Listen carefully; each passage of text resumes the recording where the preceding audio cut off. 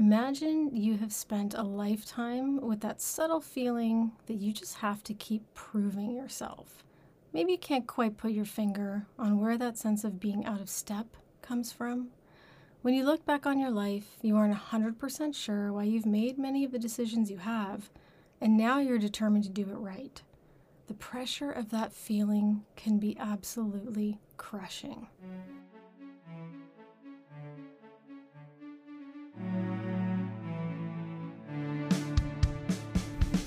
Hello, everyone. Welcome to the Christina Crow podcast, where we connect the dots in search for more balanced mental health. We need to make the invisible things visible. Hello, everybody. Welcome to the Christina Crow podcast, where we are connecting the dots in search for more balanced mental health. We are making the invisible things visible. In today's episode, I have the wonderful privilege of sitting with Mindy Bilotta, registered psychotherapist from the Niagara region in Ontario, Canada. Mindy practices from the perspective that people have a wired-in capacity to heal and grow.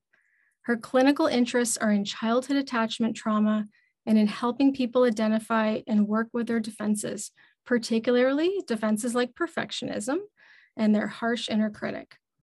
She is a Daring Way facilitator trained in Brené Brown's body of research, focusing on building courage, shame resilience, and uncovering the power of vulnerability. She is also trained as an AEDP therapist, and that stands for Accelerated Experiential Dynamic Psychotherapy. It's a therapy modality that feels like home to her. It prioritizes building safe, empathetic relationships, essentially undoing aloneness in therapy, which allows for the capacity to build healthy relationships outside of the therapeutic relationship, including the relationship we have with ourselves. A little bit about Mindy outside of her role as a therapist. She is married with 2 young adult children and has a love for long distance running. She has completed 13 marathons, I will have you know. She's often found with runners on her feet, and has a passion for interior design and making spaces feel comfortable and warm. And she also has a near obsessive connection to all things knitting. Thank you so much for making the time to come be with me today, Mindy. Oh, it's my pleasure. I'm honored that you chose me to talk about this topic. It's really something that's near and dear to me. So for everyone that's listening, Mindy is my guru when it comes to talking about perfectionism and self-compassion. And I'm going to weave into our conversation today the ways those show up with adults who have ADHD. And it seems like 2 weird things to go together, perfectionism and ADHD, but they most certainly do a lot. So in talking about that, Mindy, do you want to set us up with a bit of a definition about what is perfectionism like, and how do you know if you have it? Yeah, well, as you mentioned in the intro, I'm trained in Brené's work. So I'm a Daring Way facilitator, and you talked about me being your guru. She's my guru. She's my mentor when it comes to all things, perfectionism, vulnerability. And she has what she does is when she looks at definitions in the dictionary and it doesn't meet with her data and all of the research that she's done, she reworks the definition. So she reworked a definition of perfectionism, and I'll just read it for you because she does a really good job of just succinctly putting it in wonderful terms. So perfectionism is the self-destructive and addictive belief system that fuels the thought, if I look perfect, live perfectly, work perfectly, and do everything perfectly, I can avoid or minimize the painful feelings of shame, judgment, and blame. So there's a lot to unpack there. I guess that's what we're here to do, right? Yeah. Yeah. I think that sums it up for me and actually really weaves in nicely with the work that I do with people every day. As an AEDP therapist, we look very closely at the feelings that we try to avoid, right? Yeah, when we're in pain, all the things we do to not be in pain, emotionally. Absolutely. Yeah. Right? Yeah. So even with that recognition, right, I have so much compassion when perfectionism shows up in my office. So something that I really really like to work with people, and it shows up so frequently. Yeah. Do you think perfectionism is like a mental health issue? Um, that's a good question. I think it can be, in terms of like getting in the way of us being able to go about our day-to-day lives. It can certainly contribute to feelings of low mood and and anxiety. Absolutely. So I don't know that I would label it a mental health, but it certainly can be connected. Absolutely. Absolutely. Yeah, the one thing that I've really learned working with adults with ADHD is that everything is okay until it makes us not functional. Yes. So Yes. focusing on like the functionality, like where is this thing showing up in your life that's tying your shoelaces together, and you can't do the things you want to do and live the life you want to live and feel the way you want to feel because you're using these coping mechanisms that might have made sense at some point along the way in your life. And now as an adult, it's not serving you. And then, as you said, unpacking and untangling this like giant ball of yarn, sometimes it feels like, is to, holy geez, how do we get here? And then how do I work my way back to a place of a little bit more freedom, connecting to myself, to your point with the AEP lens. And when you're a late diagnosed adult in particular, and you've spent your whole life kind of receiving messages, whether they're explicit or implicit, that you're not measuring up, that you're not meeting the expectation. We know you can do better. Just, you got to apply yourself. Or she's got so much potential. Or if only she would XYZ, she could be, ABC. And these messages start to create this inner dialogue that there's something else I got to be doing, and I don't know what it is. No one's really telling me, but it's something. And so then you're on this constant search to improve. I'm making air quotes. Absolutely. Improve Yeah. some vague, abstract thing in your life that, geez, once you get there, everything's going to be fine. Right.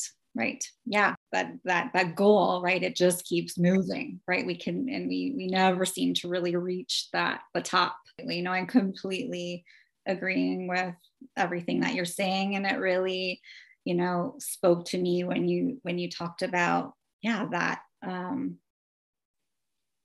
how it just kind of, it's just takes over, right? It takes over and makes it really difficult to do the day-to-day tasks. Yeah. Absolutely. It becomes consuming. Totally. And we're triggered by whatever we're triggered by. Yeah. And so then it just becomes a way of living. Like we wake up and every day it's this relentless pursuit to somehow be better than the day before, without ever kind of wondering, like, why are we doing that? Like, and what does it mean? Like, is this what our life is? Right. Yeah. It's interesting when I work with people, it's often something that I see, but they don't necessarily see. Yeah. Because we can see people's pain 100%. So when you can bear witness and you slow down, and we have this ability to see how much harder things are than they need to be, and kind of try and really understand with someone what their experience of that is, then I mean, it's when you reflect that back, what you see, it can be quite powerful. Absolutely. Yeah, totally. Because I guess by definition, when we're trying to protect ourselves, it's this instinctive, automatic, involuntary nervous system that's happening that by definition doesn't really include higher thinking. Yeah, that's not cognitive, right? Yeah. Right. Yeah. And I think what often happens, or what often people believe about perfectionism, is that it means being perfect. So I often get that, oh no, that's not me. I don't have perfectionism at all, because I'm nowhere near perfect. And when I kind of say, well, it's more about that fear of failing. Yeah. Right? That needing to strive and that worry about what other people think. Right. I think that's when they start to go, oh, yeah. Or I know that's what they do. That's when they say, okay, yeah, maybe this is something that I need to look a little closer at. I think one other thing I kind of thought about when you're an adult with ADHD, or I'd say even a teenager with ADHD, there's this kind of feeling like, oh, well, if I'm not supposed to be perfectionistic, that means I'm going to take my foot off the gas pedal. Mhm. And then there's this fear of like, I was only keeping my head above water as it was. So if people are telling me I shouldn't, be pushing myself that way, then I take my foot off the gas, then I'll be even less productive than I was before.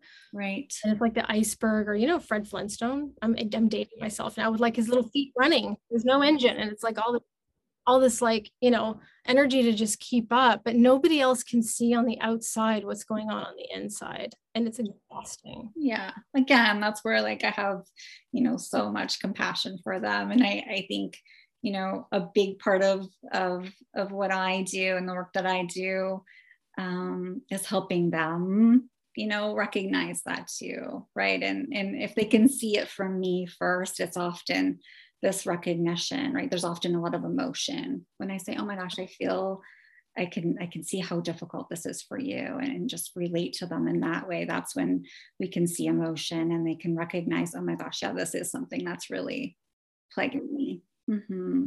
Is there like a particular like way you approach, so you've identified perfectionism with somebody, which you can have outside of ADHD. I mean, to be clear for everybody listening, I mean, it just happens to be an association in my world that way, but it doesn't. It makes a lot of sense. So yeah, the way that you describe that, because ADHD isn't something that I specialize. It's certainly something that I see, and you've helped me recognize that in many clients.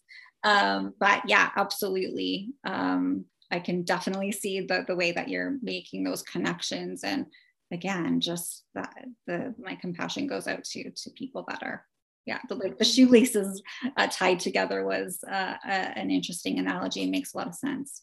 Yeah, it's I don't know. Like I kind of think about this, and I'm pretty quick to say I don't think I'm a perfectionist, because I'm not super 100% vested in other people's perception of what I'm doing, as long as I know I'm okay with it. But I think I've come to that not from some great Zen place. I've come to that from probably being hurt a lot in the past, and recognizing quite painfully that I can't focus on that as an outcome, right? And I'm okay to let things go. I'm okay to be more realistic about what's the amount of effort I should put into something based on what I hope to get out of it, and focusing on the journey part rather than the outcome. But that being said, I don't know. I think I'm drawn to exploring it more, because in trying to apply self-compassion, it can be hard. And I wonder, like, well, if that antidote is hard in my mind, I'm calling it the antidote. I wonder why that is, and maybe there's more there. I mean, it's always just so interesting. So, is there a particular way that you kind of generally approach it? And I know you tailor and adapt everything you're doing, but like, how do you start to break perfectionism down with somebody who maybe isn't convinced that it's a problem? Yeah. Yeah. And I don't know that I necessarily like hone in on the label if they're not seeing it. What is important is they recognize that it is getting in the way, or that there is some shame here that's driving it, right? Brene again talks, I bring up her often, right? Because your body of work, but she talks about perfectionism being a shield of protection, right? But it's very much, if perfectionism is driving, shame is riding shotgun, and fear is in the back seat, right? So even if we don't focus on the perfectionism and we recognize there's shame here, right? There's some feelings of not good enough that are driving. Lots of not good enough in ADHD life. Developing self-compassion can be something that can be really helpful for many defenses, right? Whether it be perfectionism or, having that harsh inner critic, or, so many things that get in the way that are driven by shame. Yeah.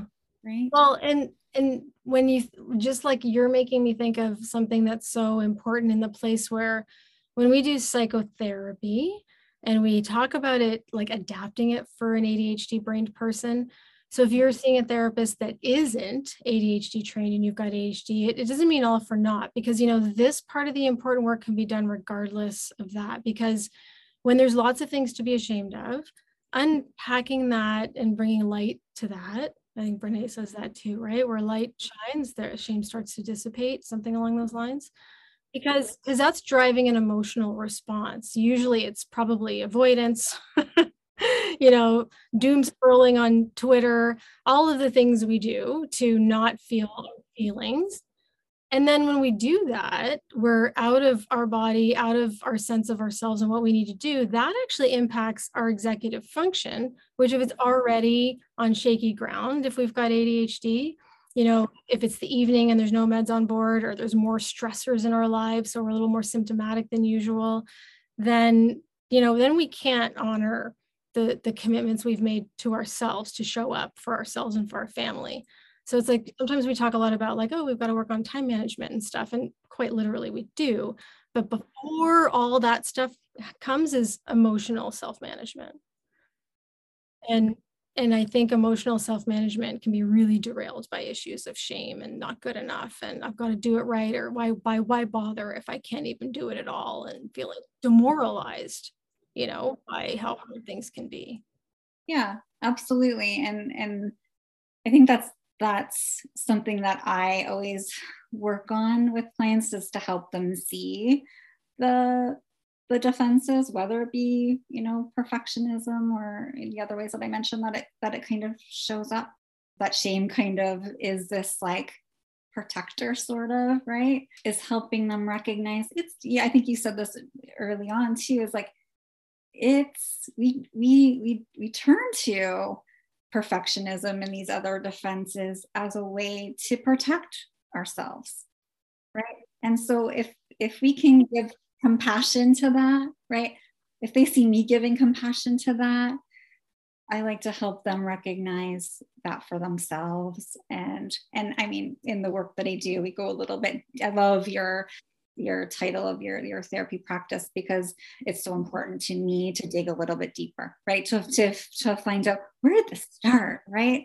And if you can have some recognition of where the shame kind of started, then we can give a lot of compassion, and we can say things like, gosh, you needed that at one time, right? Maybe things weren't so great in the household that you grew up in, and the only way that you were able to feel good enough is if you brought home the A's, and that kind of thing.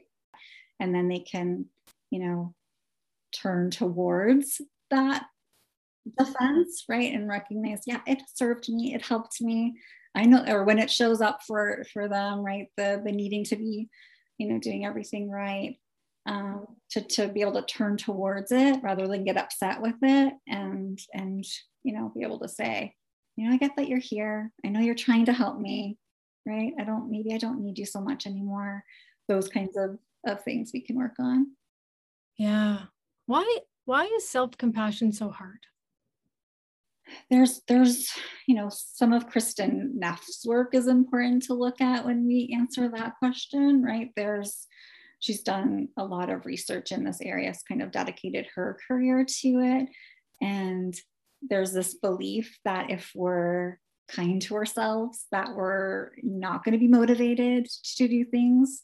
So that can be one of the ways that we, kind of look at self-compassion or compassion as something I don't necessarily need to do that, because it's just going to make me unmotivated. It's going to make me lazy. It's self-pity if I give myself. So there's these like myths about self-compassion that I think are important to debunk. Yeah. What you just totally made me think of, though, in saying that, is that like we can be really rigid about the coping mechanism we finally found that worked, even if it's not serving us now, right? So a lot of times people with ADHD as adults will seem like they have these rigid sets of rules about how things need to be in their lives. And on the outside, it could look a little bit like, they could be a bit obsessive or, compulsive about certain things, but it's not that. It's actually that if they don't, set something up a certain way because it's happened in the past, that they forget because of their spotty working memory or their executive function deficits that haven't been really identified yet as such, that things will fall apart. So then they become really rigid about that. And then, you get married and have kids, and then you inflict your rigid standards on everybody else, thinking that, well, this is how I've become adulting and getting things done. Therefore, this must be what other people need to do, without recognizing that, oh, wait a minute, like maybe we need to examine actually how that all started in the first place. And I wonder if the fear of self-compassion can be a little bit hard, because that asks you to challenge Mm-hmm. the rigid beliefs. In psychotherapy, we can do even some experiential work with that, right? In terms of, what does it feel like when I give you some compassion, right? Oh, It. For those of you listening, Mindy will do that sometimes when we're in a peer supervision or a consultation together, and I'm just like, oh, she got me. Mm-hmm. She Yeah, got and then if you me. can hone in on what that does inside of you, Yeah. right, and you can recognize the warmth that's there, whatever it feels like inside, you can start to recognize, okay, maybe there's something to this, right? Maybe it is okay if I give myself some kindness. Yeah. Like the warmth, I do have warmth rising up in my chest. Like, even as you just said that, not even directly to me, but describing it to me. So it's that powerful. And then, when that happens, then my nervous system's regulating and I'm getting calmer and feeling more safe. And then my higher thinking can come back on. So in effect, having some self-compassion does actually fuel my executive function and allow me to do the things I need to do to take care of myself, so that I can show up in my life tomorrow morning when I wake up. Yeah, absolutely. Right? Yeah. That's Yeah. pretty cool. Yeah. But it is common for people to not let self-compassion be something that they want to buy into, right? It is a common thing to like a defense, again, right? To work with in therapy, for sure. Yeah. Yeah. Are there like any specific activities you do? Like, if any of people that I've worked with before are listening in, they might recognize Mindy's voice, because one thing that I do, Mindy, is, and I do this, but I share your self-compassion meditation, and I often have assigned it as homework. Yeah. And kind of, I like, of course, in adapting, I like to figure out exactly with somebody I'm working with, for that person, when's going to be the best moment to listen to this for the first time. And sometimes it's often like, throw your earbuds in, like, I want this to be like maybe a before part of your bedtime ritual, and just laying down, low lights, softness, kindness, all those warm, cozy things, and have a listen. And then your voice filters in and you walk people through that rain meditation. And I think it can be really hard for people the first time. Mm-hmm. Like, Mm-hmm. maybe not even get through it. It's just like, what, 10 minutes, 15-minute recording? Yeah, I think it's 10 to 15. Yes. Long, yeah. And it can be really hard. And I think when you're just driving and constantly going, and that, being propelled forward, that ADHD piece, that constant internalized hyperactivity, it's hard to slow down and be with yourself. And so that's a cool exercise. I think that seems pretty simple, because then we take it up and examine kind of the things that came up for people while they were listening to it. Yeah. And to be able to ask them, like, what did that feel like, right? What did that feel like in your body when you did that? And that might help them recognize, yeah, but maybe this is important, right? Maybe this is something that I can tap into a little bit more frequently. I often refer clients that I work with, or people that I speak to that are interested in learning about self-compassion, to Kristen Knapp's website. So it's selfcompassion.org. She has several exercises and several of her own meditations on there that can be helpful. Something I often use in my practice, along with like helping clients turn towards themselves, is to say, what would you say to a friend? Right? That's often a way that can be really helpful in the awareness that they're not being compassionate to themselves.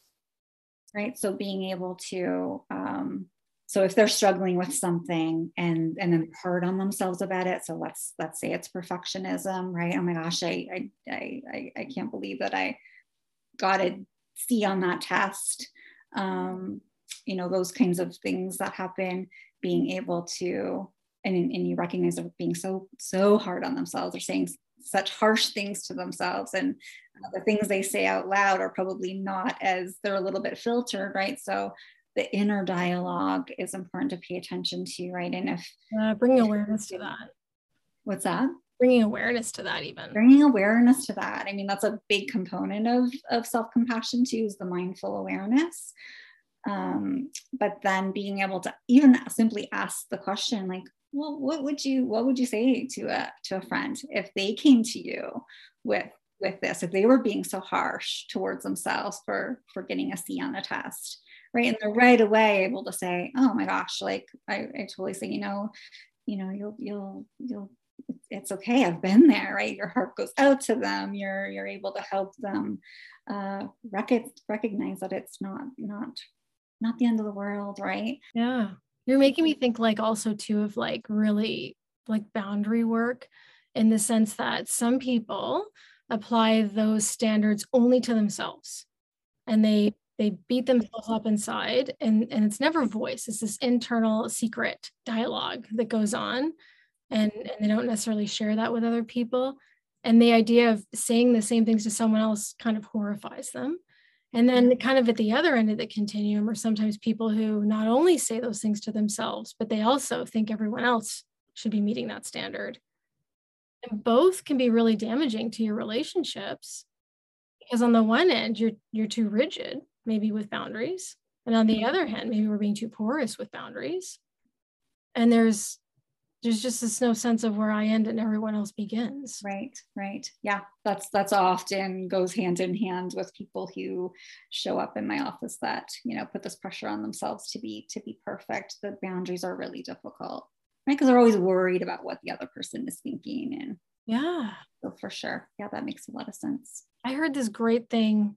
Well, I read it, I guess, on Instagram years ago. Like I want to say like 5 years ago, from a therapist that is out in California.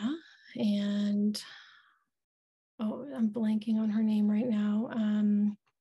I think her last name is Sky. Sky. I will look it up and I'll reference it. But she's the first person who wrote, "Emotions are data, not directives."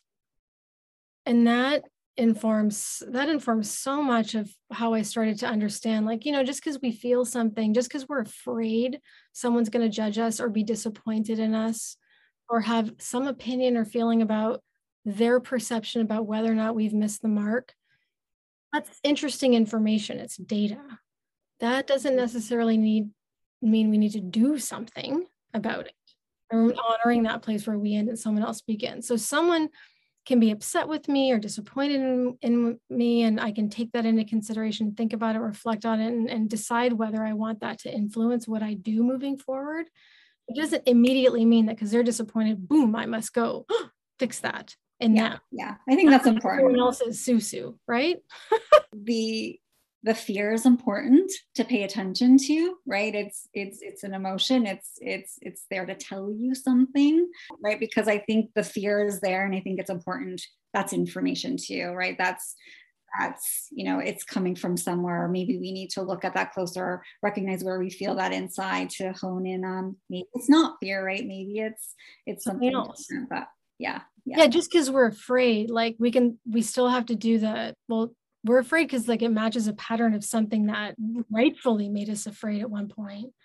If it's 25 years later, the same pattern showing up of behavior in other people will trigger the same fear response completely. Yeah, that's a really good way of putting it. Absolutely. But do I actually need to be afraid? Because sometimes, like, I think we worry a lot about, like, do I need to like uncover the inciting incident in my childhood that started this? And I'm like, well, maybe we'll get there, but we don't need to get hung up on that yet. Because I think actually the most important part is recognizing the pattern, right? So we can have a working hypothesis, maybe. Like I like to do this sometimes with people, like, let's just chew on this one for a bit. Like, so say this is our hypothesis. Say, this fear that comes up when this kind of thing happens in your life matches a pattern of like this thing that happened when we were 8 in grade 3, 4th grade. And it's just enough to know that our nervous system are prehistoric, like my little cave woman's like, oh, ding, ding, ding, pattern recognition, whoop, ignite the response. I lean into fight, not flight. So what that looks like is irritation and anger and being short and kind of like ready to move. Like, all right, what are we going to do? What's my next move? Right. And then what I've learned over time and, through the work that I do and working with people is like, that's my signal. When that energy comes up in my nervous system, sometimes it can be good and exciting. Like I'm at the top of a ski hill about to go down. And as someone who only learned how to ski 2 years ago, like that's quite an adrenaline rush for me. But getting to that place where I'm kind of like, oh, I'm feeling that feeling. So that feeling is my signal to be like, oh, do I actually need to be afraid right now? Right. Yes, absolutely. You're speaking my language. This maybe is not. Yeah, absolutely how I work with people too. And that's why the somatic is so important, right? To recognize, okay, what's going on inside of me, right? And when does this show up, right? And somatic meaning like just your body, like physical sensations. Yes, absolutely. Yes. Yeah, it's so fascinating. The thing that I love about the involving your body in the body work, when we kind of get out of the cognitive a little bit, like our higher thinking brain, is that like, it doesn't matter your sex, your gender, your culture, your religion, the color of your skin, what country you live in, your socioeconomic status. We all have the same operating system on the inside. Yes, it's the common humanity, right? Common humanity, the way our nervous system operates, the way the human body, the way us as mammals just continue to keep on keeping on, that survival drive that's programmed into our DNA. And so kind of when we understand that there's like a biological rationality to all the weird and quirky and kooky things that we do, then it becomes, I think that helps remove stigma too. Absolutely it does, right? Yeah, for sure. No, I love that. When you talked about that compassion that we feel for people who feel so like weighed down by what's going on with them.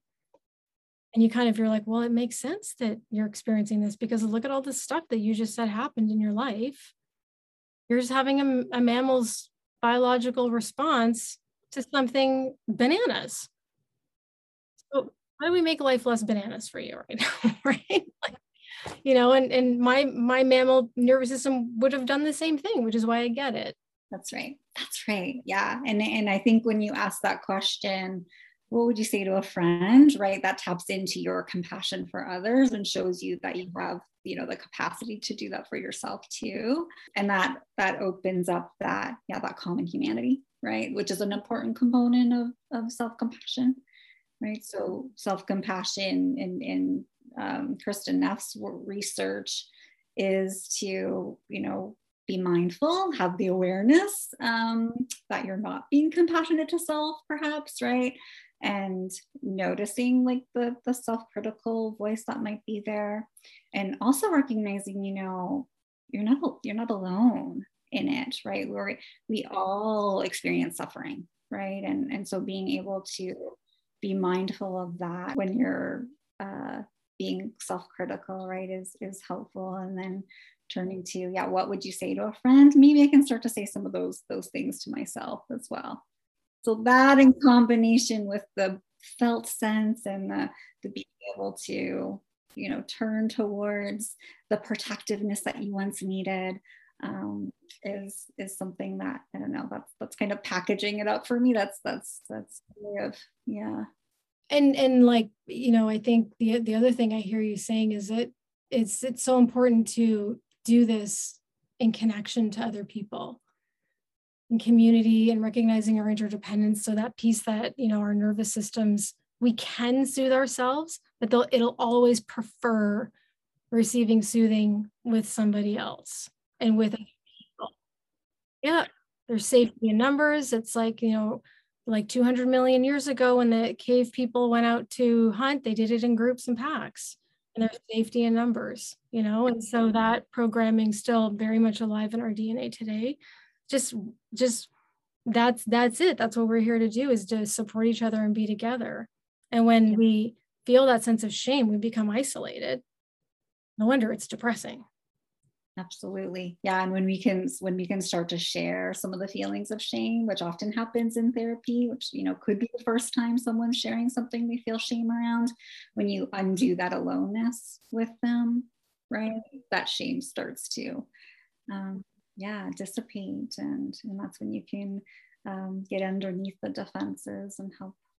Yeah. So let me ask you this. I kind of have like two questions left for you. So one is like, is there an objective way to say I'm an adult who's coming in, I'm starting to unpack and work on this stuff for the first time. Mm-hmm. How long is it going to take? Oh, which is a common thing for someone that experiences perfectionism. Yeah, I think inquiring minds want to know. Right. You want me to answer that? Yeah. What do you think?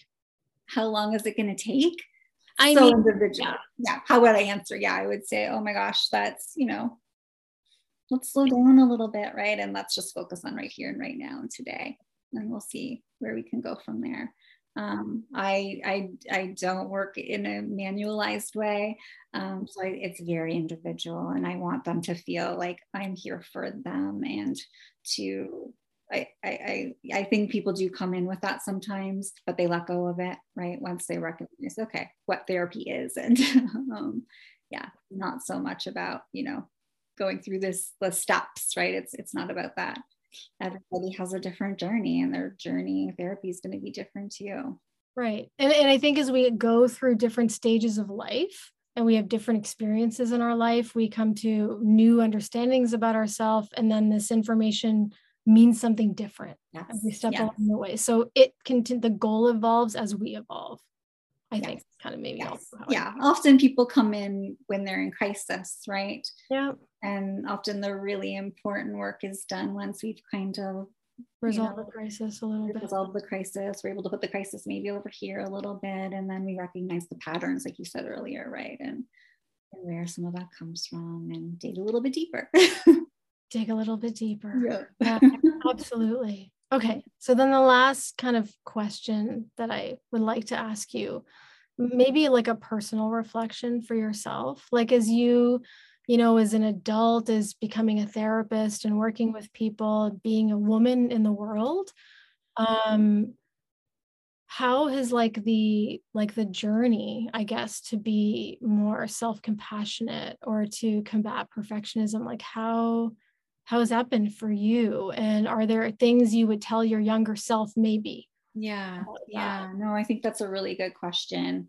I definitely do identify as a recovering perfectionist. I would say it's a work in progress for sure. It's interesting because when I was introduced to self-compassion, I was in my practicum and struggling myself with the perfectionism, for the first time being in front of, a client, how scary, that there's almost nothing scarier, right?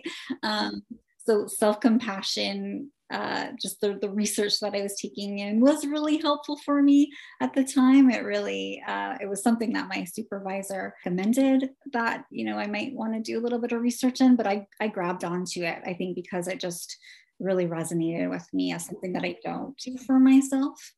And then, just to talk a little bit about my journey, I think when I did some specific therapy with an ADP therapist, that's when I was able to deepen my connection to myself and be more self-compassionate.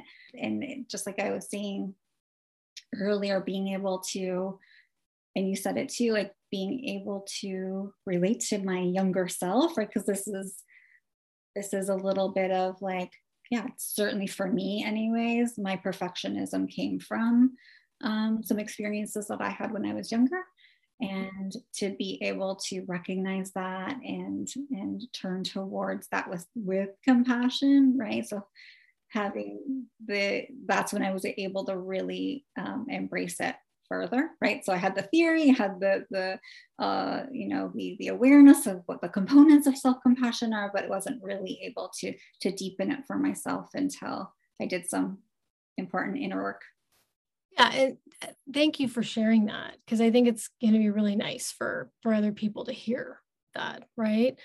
what it was like for you type of piece. And I think there is that piece of sometimes you're ready when you're ready, and it can be hard to force that process.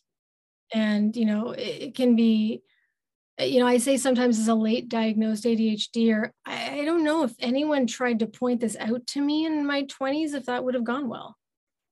I just wasn't in a place where I was interested in that kind of feedback or in examining things at that level. I mean, or would I have been? I don't know. I mean, you can't really go back and rewrite history. It was what it was.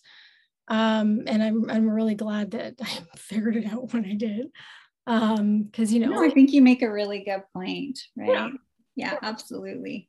Because we can beat ourselves up a lot saying like, oh my gosh, I should have figured this out. I should have, like we're shitting all over ourselves like all the time, which I don't know if that falls more in the perfectionistic camp or just being. And that can be working in therapy too, right? That's mourning the self, right? Mourning what you didn't have, what you know now that you could have, doing some work with that is some work that I've had to do for sure. And work that I do with my clients as well. Yeah. Thank you so much. You're welcome. Yeah. This is fun.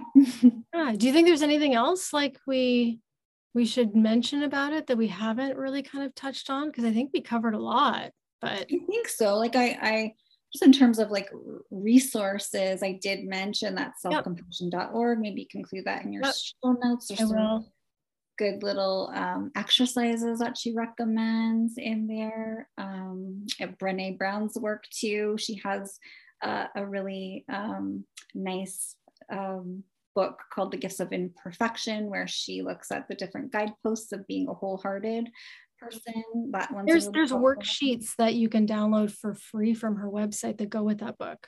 Yeah, there is. And actually I'll try to link to that. Both Brené and Kristen Neff have some assessments, self-assessments. Okay. So Brené's is on identifying where you fall in those guideposts. So looking at each of the different components of what makes a wholehearted person, which is very connected to perfectionism, and then, or not being, kind of that recovery of perfectionism. And then Kristen Neff has an assessment that looks at the different areas of self-compassion that I mentioned. So the mindfulness, the self-kindness, and the common humanity, and where you show up on those kind of like spectrums. So those are things that people can check out too. Cool. I will make sure that I link all those things. I'm also going to relink Mindy's self-compassion meditation because it's lovely. Thank you. If you want to give that a go. Thank you. In the show notes. And thank you so much. I really valued your time. I appreciate you coming and doing this and guinea pigging this with me. No problem. I enjoyed it. Thanks so much for having me. Yeah, absolutely. That is all for today, my friends. We hope you enjoyed being a fly on the wall for this fascinating discussion. You can leave me a message through our page on Anchor, and I'll do my best to answer your questions on our next show. Check out the show notes for all the relevant links talked about in today's episode. If you enjoyed the show, please like and share a screenshot of it in your social media. Tag me at Dig a Little Deeper Therapy so we know that we should keep doing this, and it will help it show up in all the places that people listen to podcasts. You can sign up on our website, digalittledeeper.ca, for the Dig Deeper newsletter to hear about new episodes being released, or follow us on social media. You can leave a review in Apple Podcasts, let us know what you thought, share it with a friend, follow us online. You can submit voice memos with your questions as well as ideas for future episodes. I will be really happy to get them. Thanks so much, and see you next time.